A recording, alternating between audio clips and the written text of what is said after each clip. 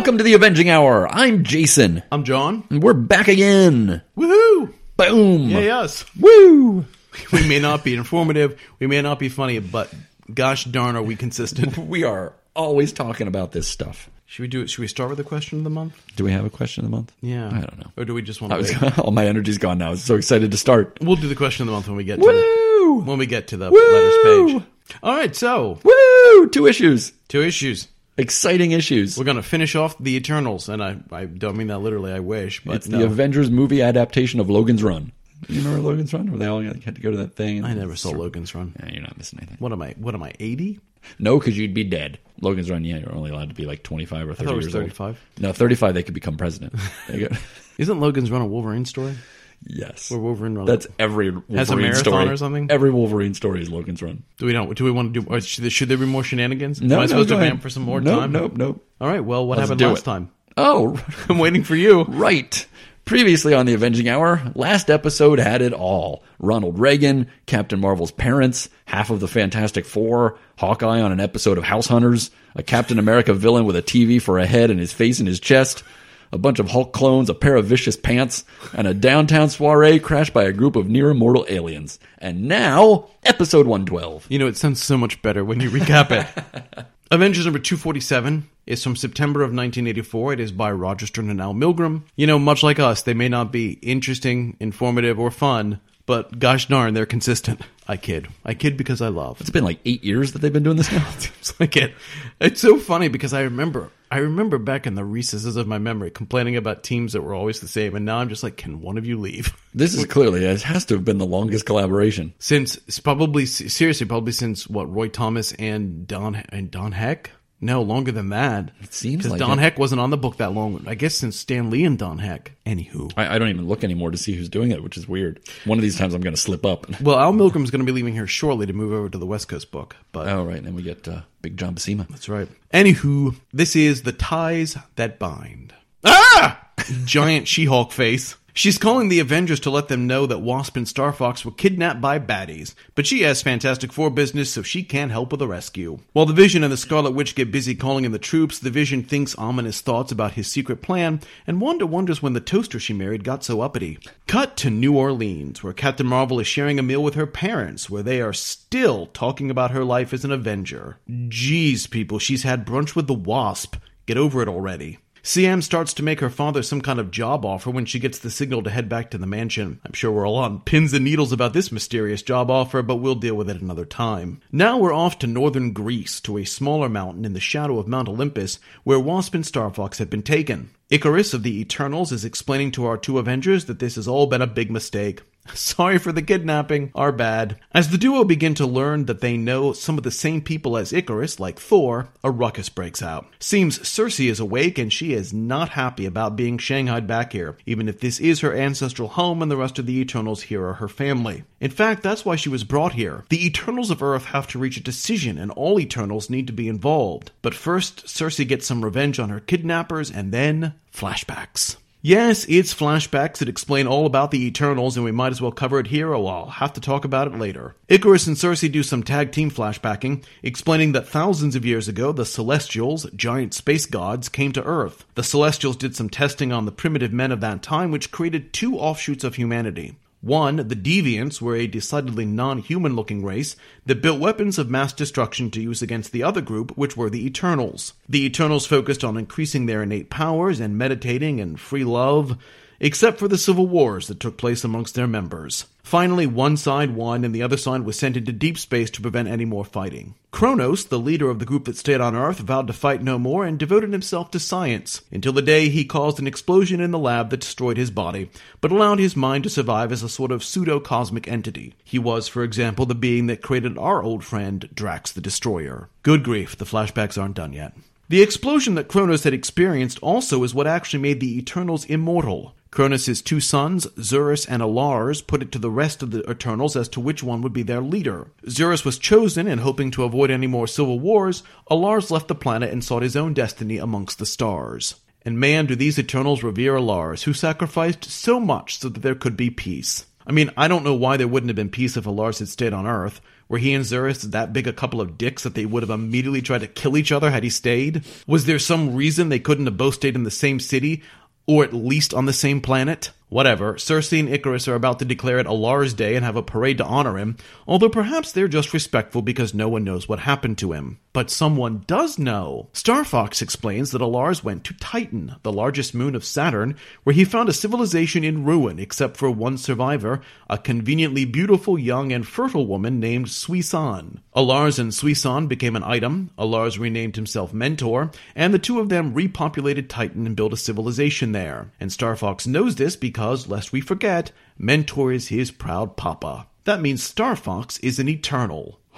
Good grief. That was long, convoluted, and painful. Back at Avengers Mansion, Vision has remembered the name Cersei in a report from Thor, which also mentioned the Eternals base at Olympia. He sends CM to that location where she finds the Eternals and our two missing Avengers, and they quickly call back to the mansion to assure Vision that everyone is fine. The two groups are communicating through a telescreen provided by the Eternals administrator Domo, and they're going to leave the channel open so the Vision and Wanda can follow along from home. Meanwhile, Thena, leader of the Eternals, and Domo are trying to figure out where Starfox fits into their plans. See, the Eternals can all form together, uniting into a gestalt called the Unimind, which is a giant floating brain thing that they use to make really important decisions. The Eternals are at a crossroads, and they're going to form the Unimind to figure out what to do next. All Eternals must be part of it, and since Starfox is an Eternal, he's been drafted. Another scene shift to, oh, oy vey, is this Quicksilver plot still dragging on? He's still in the Balkans, throwing a hissy fit because Magneto injured Bova. He vows to take Bova to Adelon for treatment,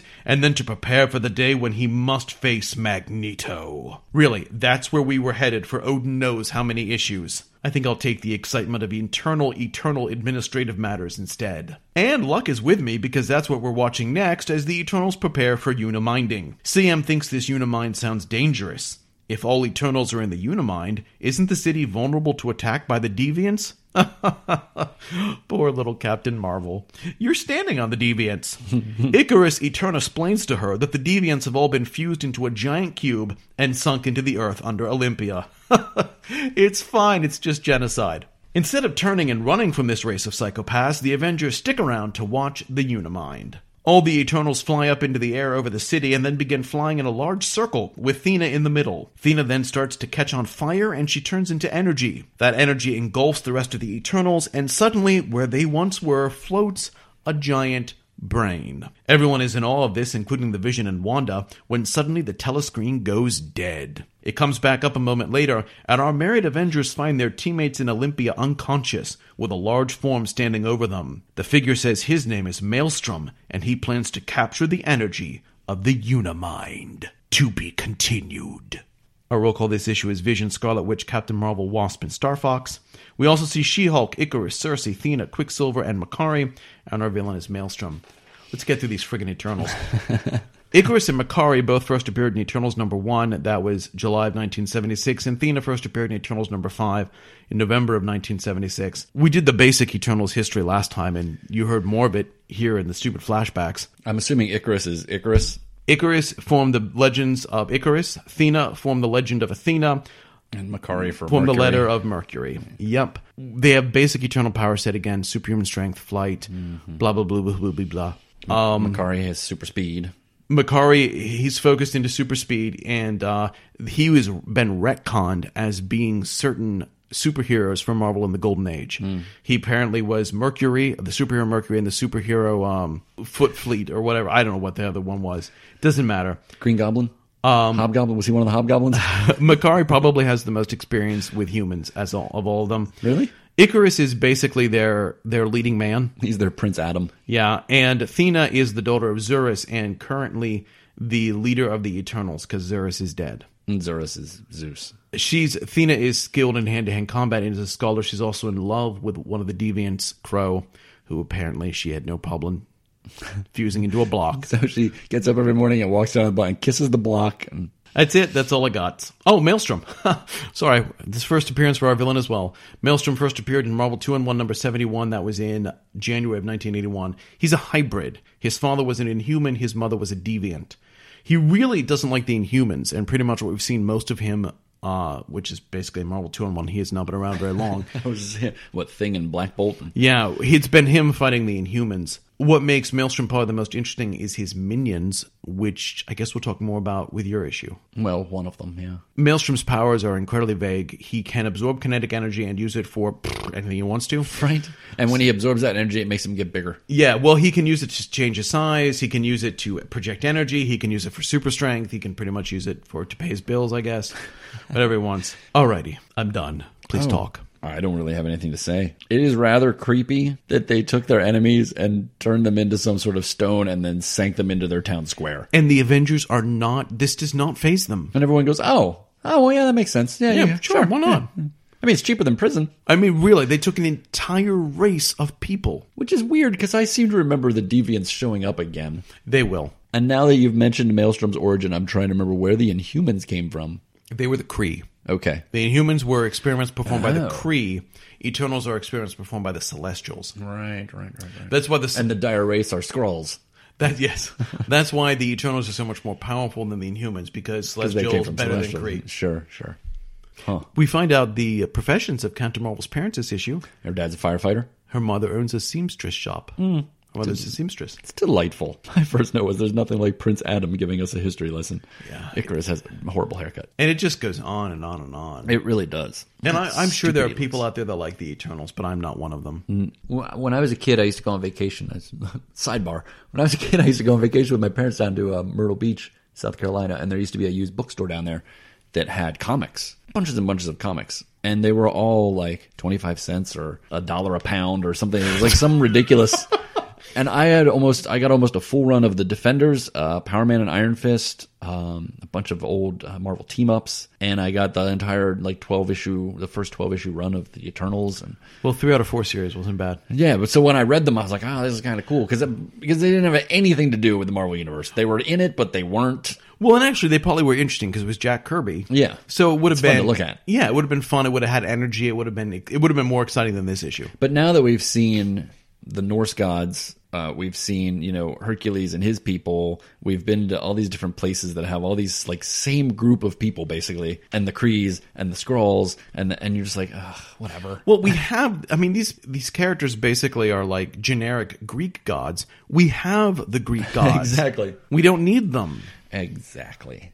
You brought up an interesting point in your write-up where they say that Cersei has to be there, and then they find out that Starfox is an Eternal, and they're like, well, you have to do the Unimind too, because all the Eternals have to be there. And I was waiting for Starfox to go, there's a whole other planet, so I'm not sure this Unimind thing's going to work, because you're missing a bunch of people. Well, and are we really to believe that the Unimind would not have worked without Cersei? I mean, I think they could have formed it without her, so why did she really have to be there? And why do you kidnap your people and force them to come? Exactly. If she didn't want to participate, don't make her participate. Strange. Do you want?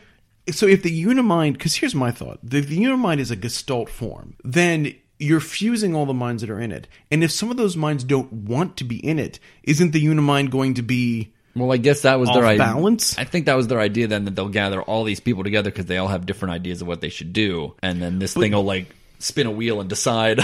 I don't know. But if Cersei's idea is, what I'd like to do is for you to leave me the hell alone. Maybe that's one of the opinions. I don't understand how the Unimind thing forms, because all the Eternals disappear. Are you going to tell me that they turn into this giant brain? Because that's weird. And the history of the Eternals makes no sense. Well. And if this was Jack Kirby's history, I don't know if it was part of that, then I'm not surprised it doesn't make sense. But first of all, you have... It seems like they kept splitting into groups. You have Kronos' brothers... people who left the planet that are never heard from again. His brothers not even named. Are those the people that went to Titan? No, those aren't the people. There's a whole other group of people. This is Uranus. Or, wait, let me see if I'm reading that right. Uranos. This is Uranos. Is it seriously? Did they spell it differently? That's his name. Uranos. So as far we as have to make it just slightly different than the actual thing. Let's change one letter. As far as I know, we never see Uranus again. I'm so 12 years old.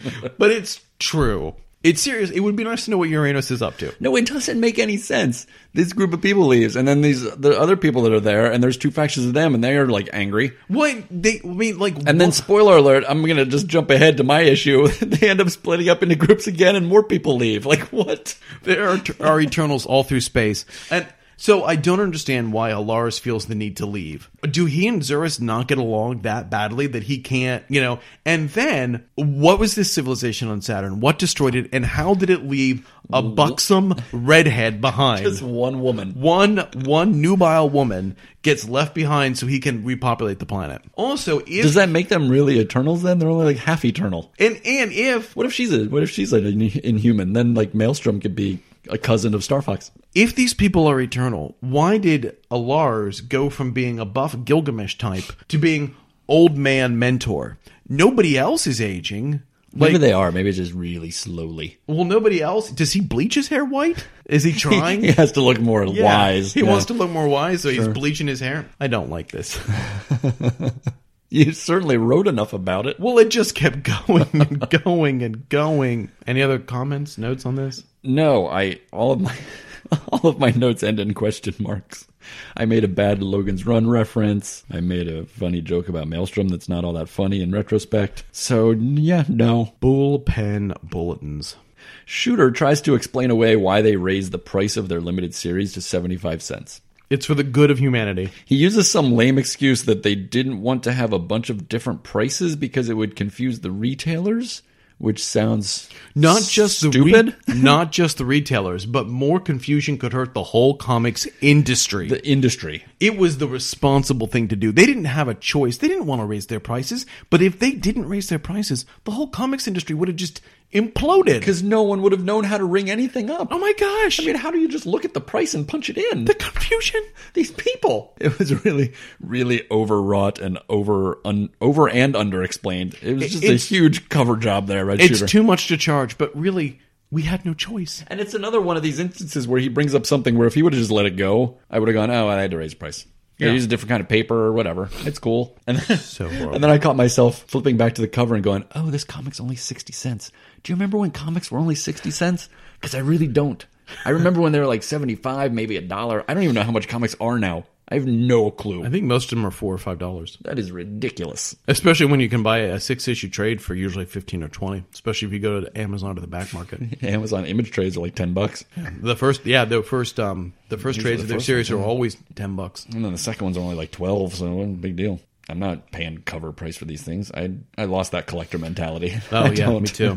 What else we got here? The Hype Box mentions West Coast Avengers #1, which we should probably read soon. Wait, there's a West Coast Avengers? I snuck up on me too. Yeah, no, that's exciting. We'll be working on that soon. Is that next episode? Yeah, the next 2 episodes are going to be all West Coast Avengers limited series. People won't know what they're listening to. I know, right? What is this garbage? It sounds different than the regular garbage. I was going to say, if they can identify it as garbage, they'll be fine. That's all I got. That's all I got, too. What about letters? Letters. David Hunter of New Haven, Connecticut wants a Captain Marvel limited series, and I'm actually kind of sad that never happened. I am, too. There'll be a few Captain Marvel one-shots, but unfortunately, Monica Rambeau never seemed to be able to sustain her unlimited series, which is a shame. I mean, we've seen her parents. They seem like they could help her sustain. What else is there? I was just assuming it's because female characters didn't really sell well. Still kind of struggle at times if you're not, like a Miss Marvel or a Squirrel Girl or. I think that's a false idea that the industry told itself, especially in the 80s. Oh, I'm not sure about it. In the 80s, it might have been true. Well, maybe, but they weren't going to try. So, well, sure, yeah. Why waste time, huh? We know it's going to go on. We can just put out 6 more Wolverine comics. I realized that was at least she shows up in Next Wave. Oh my gosh, best series ever. Ed Hughes of Reston, Virginia, doesn't understand how Captain Marvel travels slower than the speed of light, because if she travels at the speed of light, if she travels as a light, she can't go slower than the speed of light. He was explaining that all of her powers have to do with the speed of light, so it's, I guess, all or nothing. You can't, there's no in between. So his idea seems to be that if she wants to travel slower than the speed of light, she keeps changing back into human form as she goes along. She's like jerk, like someone that doesn't understand how to drive a clutch, or like my dad trying to fast forward a VCR. Which I think is interesting. Their response says they know how she travels slower than the speed of light, but they wonder if anyone else has any ideas, which is my way, to me, is them going, we don't know, but we'd like you to come up with an answer we can claim was ours all along. Very Trumpian of them. Question of the month is favorite actor or actress? Let's do one of each. Ooh. Actor. God, you're going to make me think about it. Okay, or what are we doing first? Actor or actress? We'll do actor. All right, favorite actor. My favorite, I'm going to pick 2 because they're sure. Paul Rudd and Sam Rockwell. Both good choices. I like them. I will pick, boy, oh boy, there's so many I like that it's difficult to pick just one. I'm just going to pick one I like a lot, not necessarily my favorite. And that's going to be Chris Hemsworth. And here's why I'm picking Chris Hemsworth. I think people see him in things like Thor, and they see him as the big, dumb blonde. And I think he's good in Thor, a character who I don't think is particularly interesting, but I think he makes somewhat interesting. But I was really surprised last year when he was in Ghostbusters to find out how good he is at comedy. He's really funny. And if you watch some of the outtakes in Ghostbusters, he was cracking up Melissa McCarthy and Kate McKinnon and Kristen Wiig, women that know a thing or two about comedy. And I think if you can get them to laugh like that, I think he has a lot more range than people give him credit for.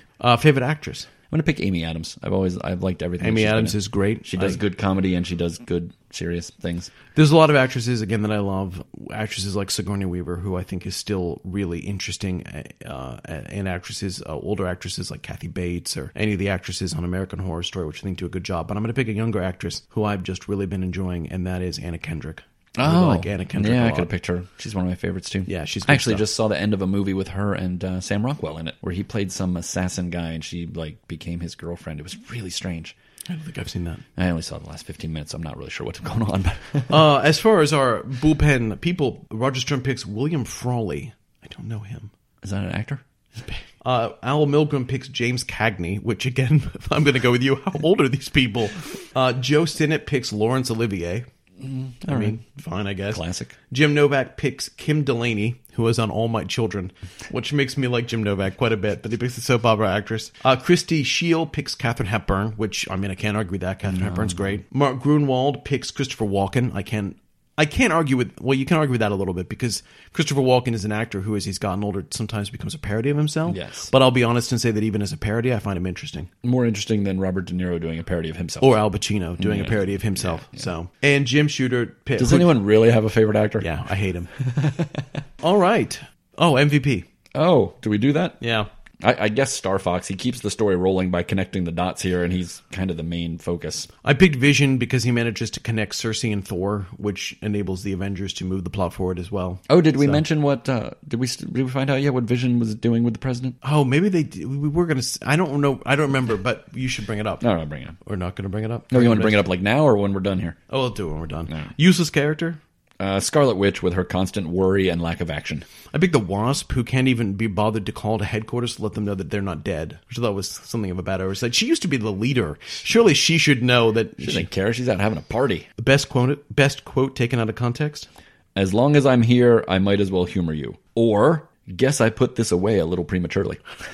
I picked, let all that is Thena be ours. It's kind of a weird thing to say, isn't it? It was a little odd. Avengers level threat? I literally have no idea. We don't have enough data yet. We need more time. Final grade.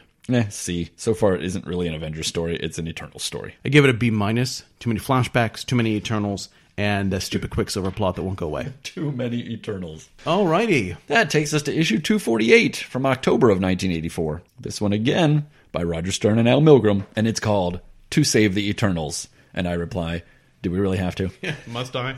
So, Maelstrom. Remember him? I bet you'd like to know what his deal is, to see what he has planned, to learn about his powers and background and momentous destiny. Well, too bad. We're going to spend the first 4 pages hanging out with Vision and Scarlet Witch as they land a Quinjet outside Olympia. We'll watch Scarlet Witch mope about her husband not talking to her anymore.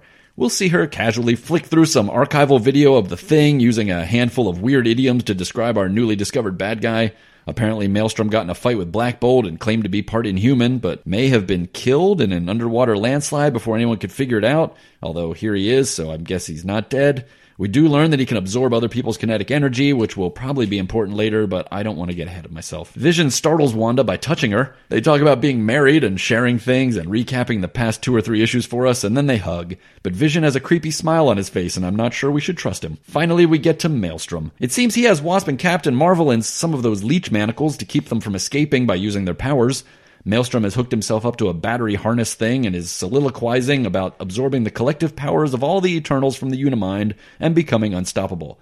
Unstoppable in what and for what reason, I'm not exactly sure. Wasp makes a statement that prompts another 3 pages of villain speak, and I couldn't possibly hate her more. Maelstrom tells us that his mother was a deviant and that the Eternals doomed themselves by allowing him to walk around among them without question, probably because no one wanted to awkwardly ask him about his amazing chest hair. Then he just blanks out. either because he's enjoying the energy surge or he realized Wasp is useless. But that's when Vision strikes. Our ghostly leader rises from the ground behind Maelstrom and solidifies his hands inside the energy harness, shorting it out. Maelstrom wonders how Vision was able to approach with his minion Death Urge watching like a sniper from a tall tower.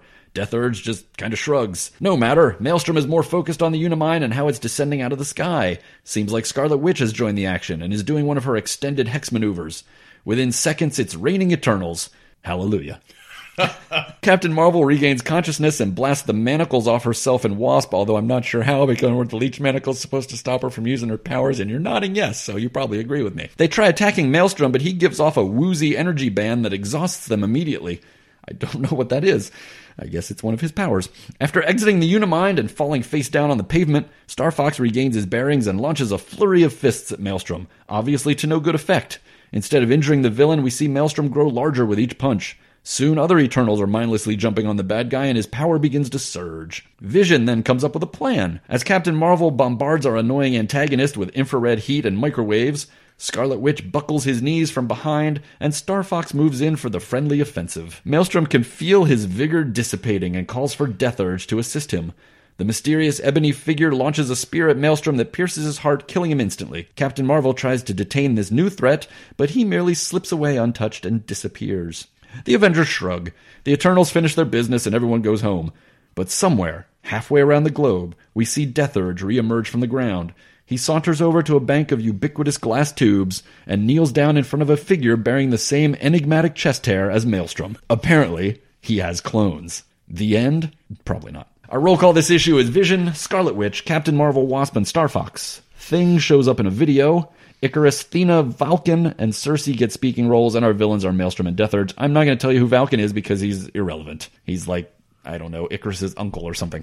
He's the most important, not important Eternal they could come up with. Death Urge first appeared in that same issue as Maelstrom, Marvel 2-in-1, number 71, in January 1981. At this point, Maelstrom thinks he's his servant, there to murder his different clones, I guess, so he can escape bad situations and be reborn later. He apparently works for the cosmic entity known as Oblivion in one of those hard-to-wrap-your-head-around personifications of universal forces. He looks pretty cool, that's all I can say, and he eventually gets tied in with the Great Lakes Avengers, which is kind of funny, but at this point, he's still a mystery. He has a big role in Quasar's book, and we haven't talked about Quasar yet because he doesn't exist yet, but at least he'll be a member. Quasar. Yeah, he'll be a member, but he has a big role in his book where he kills Quasar and cuts off his hands. Not in that order. So that'd just be cruel.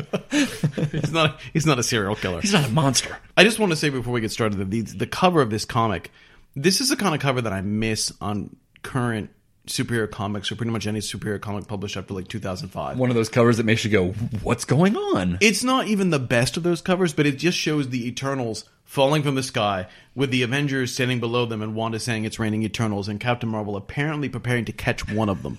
At least one of them. I'm not sure. She's like, I'm going to catch the cute one, not you, Starfox.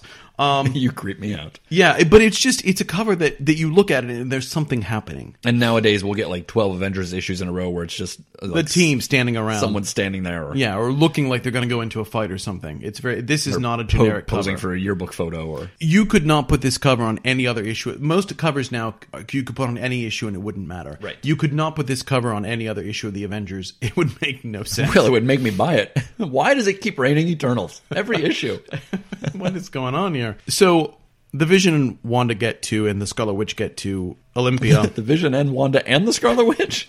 They get to Olympia. That kind of explains a lot. And the Vision goes off on a recon while Wanda stays behind to watch the thing on the TV screen. And when the Vision comes back and scares her, she pops off at him.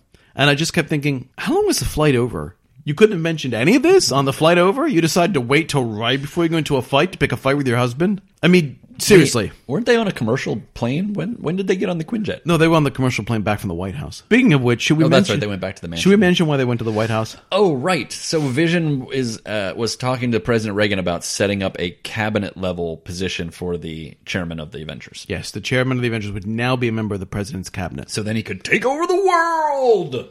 Now, as far as we know, that never happens, but that's what they were discussing. So yeah, anyway, yeah, Wanda, pick your fights. I mean, seriously, the flight from New York to Greece is going to take you even in a Quinjet, it's going to take you at least 6 hours because it takes probably 8 to 10 on a commercial aircraft. I thought it only took like 2 hours to get down to South America from New York. It's true. So anyway, even if it's only 60 minutes, you have plenty of time to talk to the Vision. What else were you doing? when Maelstrom is interacting with the Wasp and Captain Marvel, in one way he's kind of cool because the Wasp is basically like there's nothing cool about him. Yeah, the Wasp is basically like, well, you must not feel very sure of yourself because you're keeping us in chains, trying to taunt him to take the chains off. And he's like, I don't care. And he's like, if you're trying to shame me, it's not going to work. I'm without shame, which I would appreciate if not for the fact that why wouldn't he just kill them? For him to be, like the book wants us to be like, oh, this is a smart villain who knows not to let the heroes get to him. He's only a partially smart villain because I can't think of any reason he would keep them alive.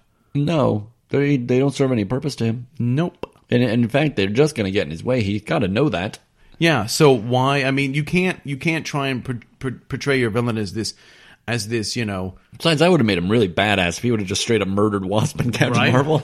You mentioned in your write-up that he wandered around the city of Olympia and no one accosted him, which I find impossible to believe. Because when Starfox and Wasp fell out of the sky, like the entire tribe of Eternals was there.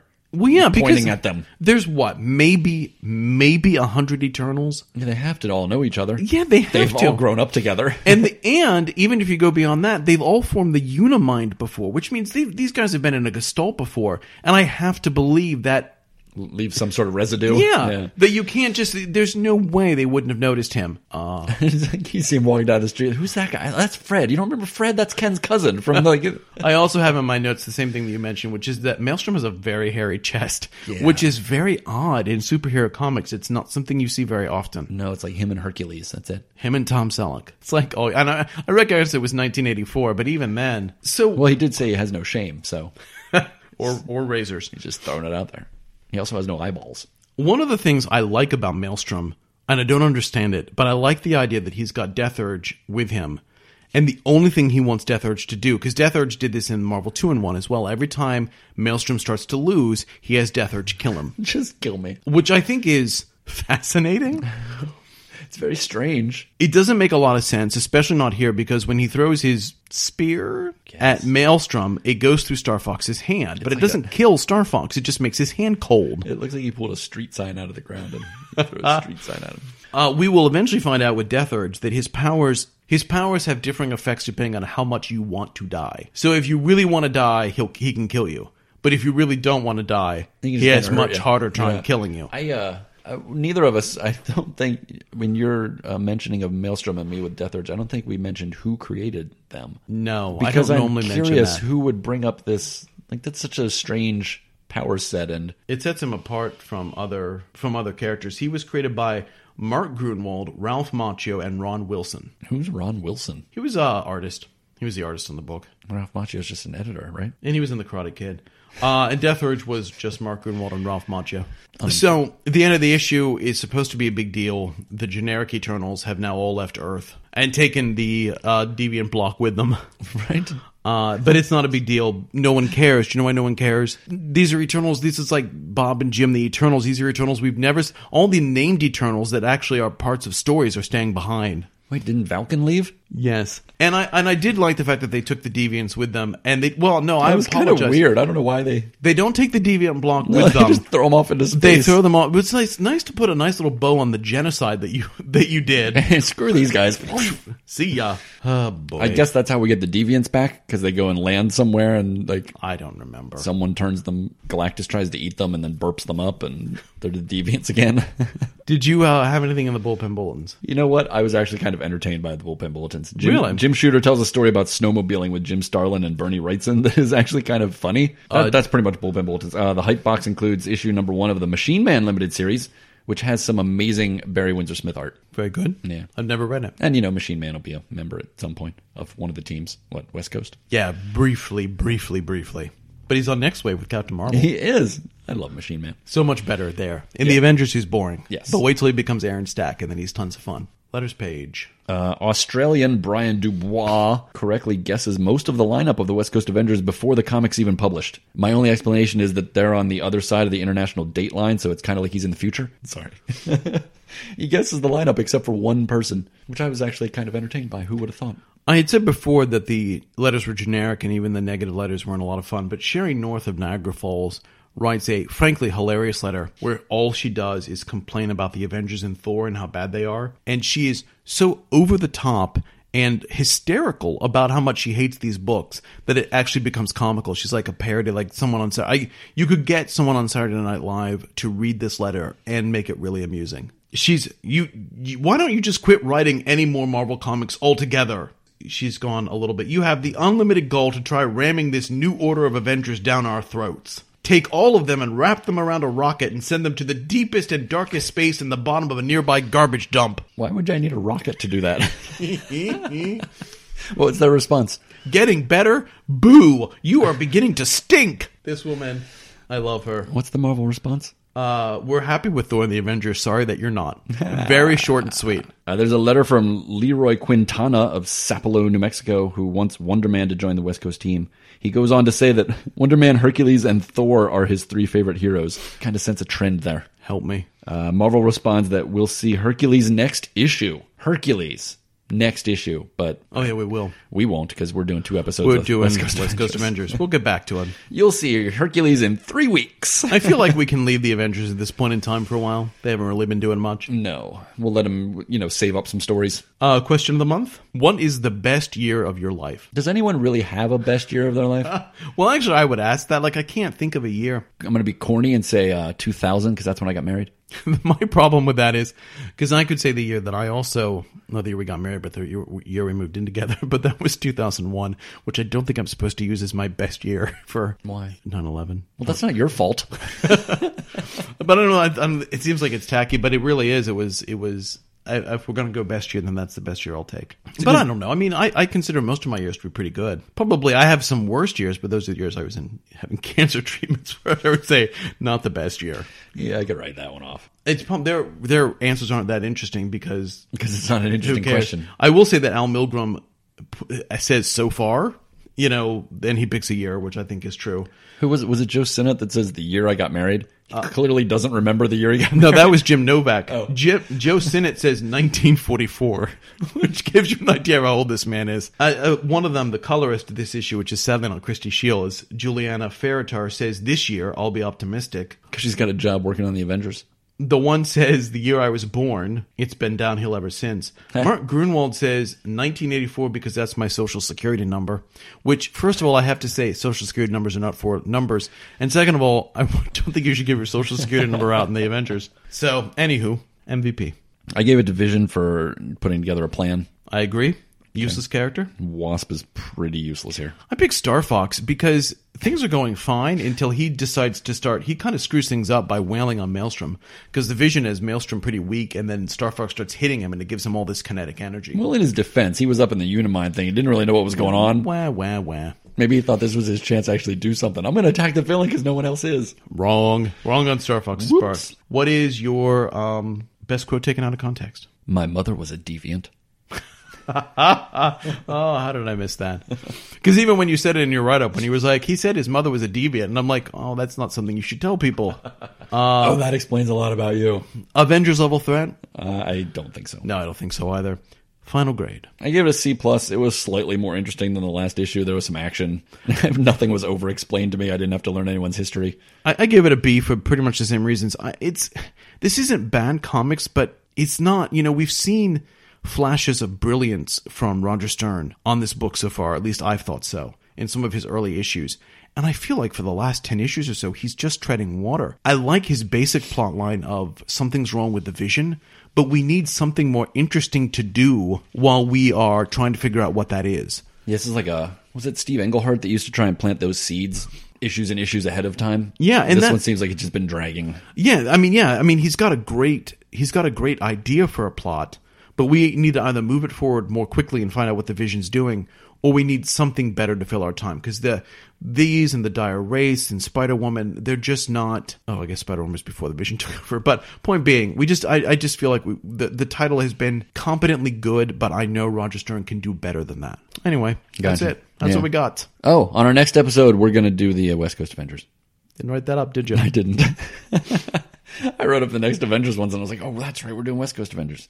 We get to see the Shroud again. Yep, we get to see we get to find out who's on the team. Who's on the team. Where they're living. It's exciting. A new villain, the Blank. Oh, is he the villain? He's exciting. Yeah. And then an old villain comes back. Yes. Yeah. So there's some good stuff coming up on West Coast Avengers. We'll be on West Coast Avengers for 2 episodes because there was only 4 episodes in the limited series. And then we'll be coming back to the Avengers for quite a while. Yeah, because that limited series. Because the limited series is only 4 issues. Well, like a year later before the... Yeah. Maybe even more than a year until It'll be late September for us, our time, before the actual unlimited series starts up. Anyway, thanks for listening, everyone. If you want to get in touch with us, our email address is mail@avenginghour.com. You can find us on Instagram and Twitter @avenginghour. We have a Facebook page, and our web page is avenginghour.com, but there's nothing there, so don't go there. And when we do talk about these certain panels and such, I do post this stuff on the Instagram feed. So on the Instagrams. Sometimes there's jokes. Usually there's not. It's Graham-tastic. It's just me, posting panels so that you guys, as we talk about this stuff as the week goes on, you can say, "Oh yeah, that's what they were talking about." We should footnote all of our episodes. And we'll have what's the guy that annotated like the League of Extraordinary Gentlemen? What's his name? Justin Evans or something? We'll have him annotate our show. Yeah, I'm sure someone's really going to want to do that. Wait, isn't that what we do? That's what no, we annotate the Avengers. They have to annotate our show. Going to annotate us doing the annotating. You people still listen to us, right? Thanks again. See you next time. Bye-bye.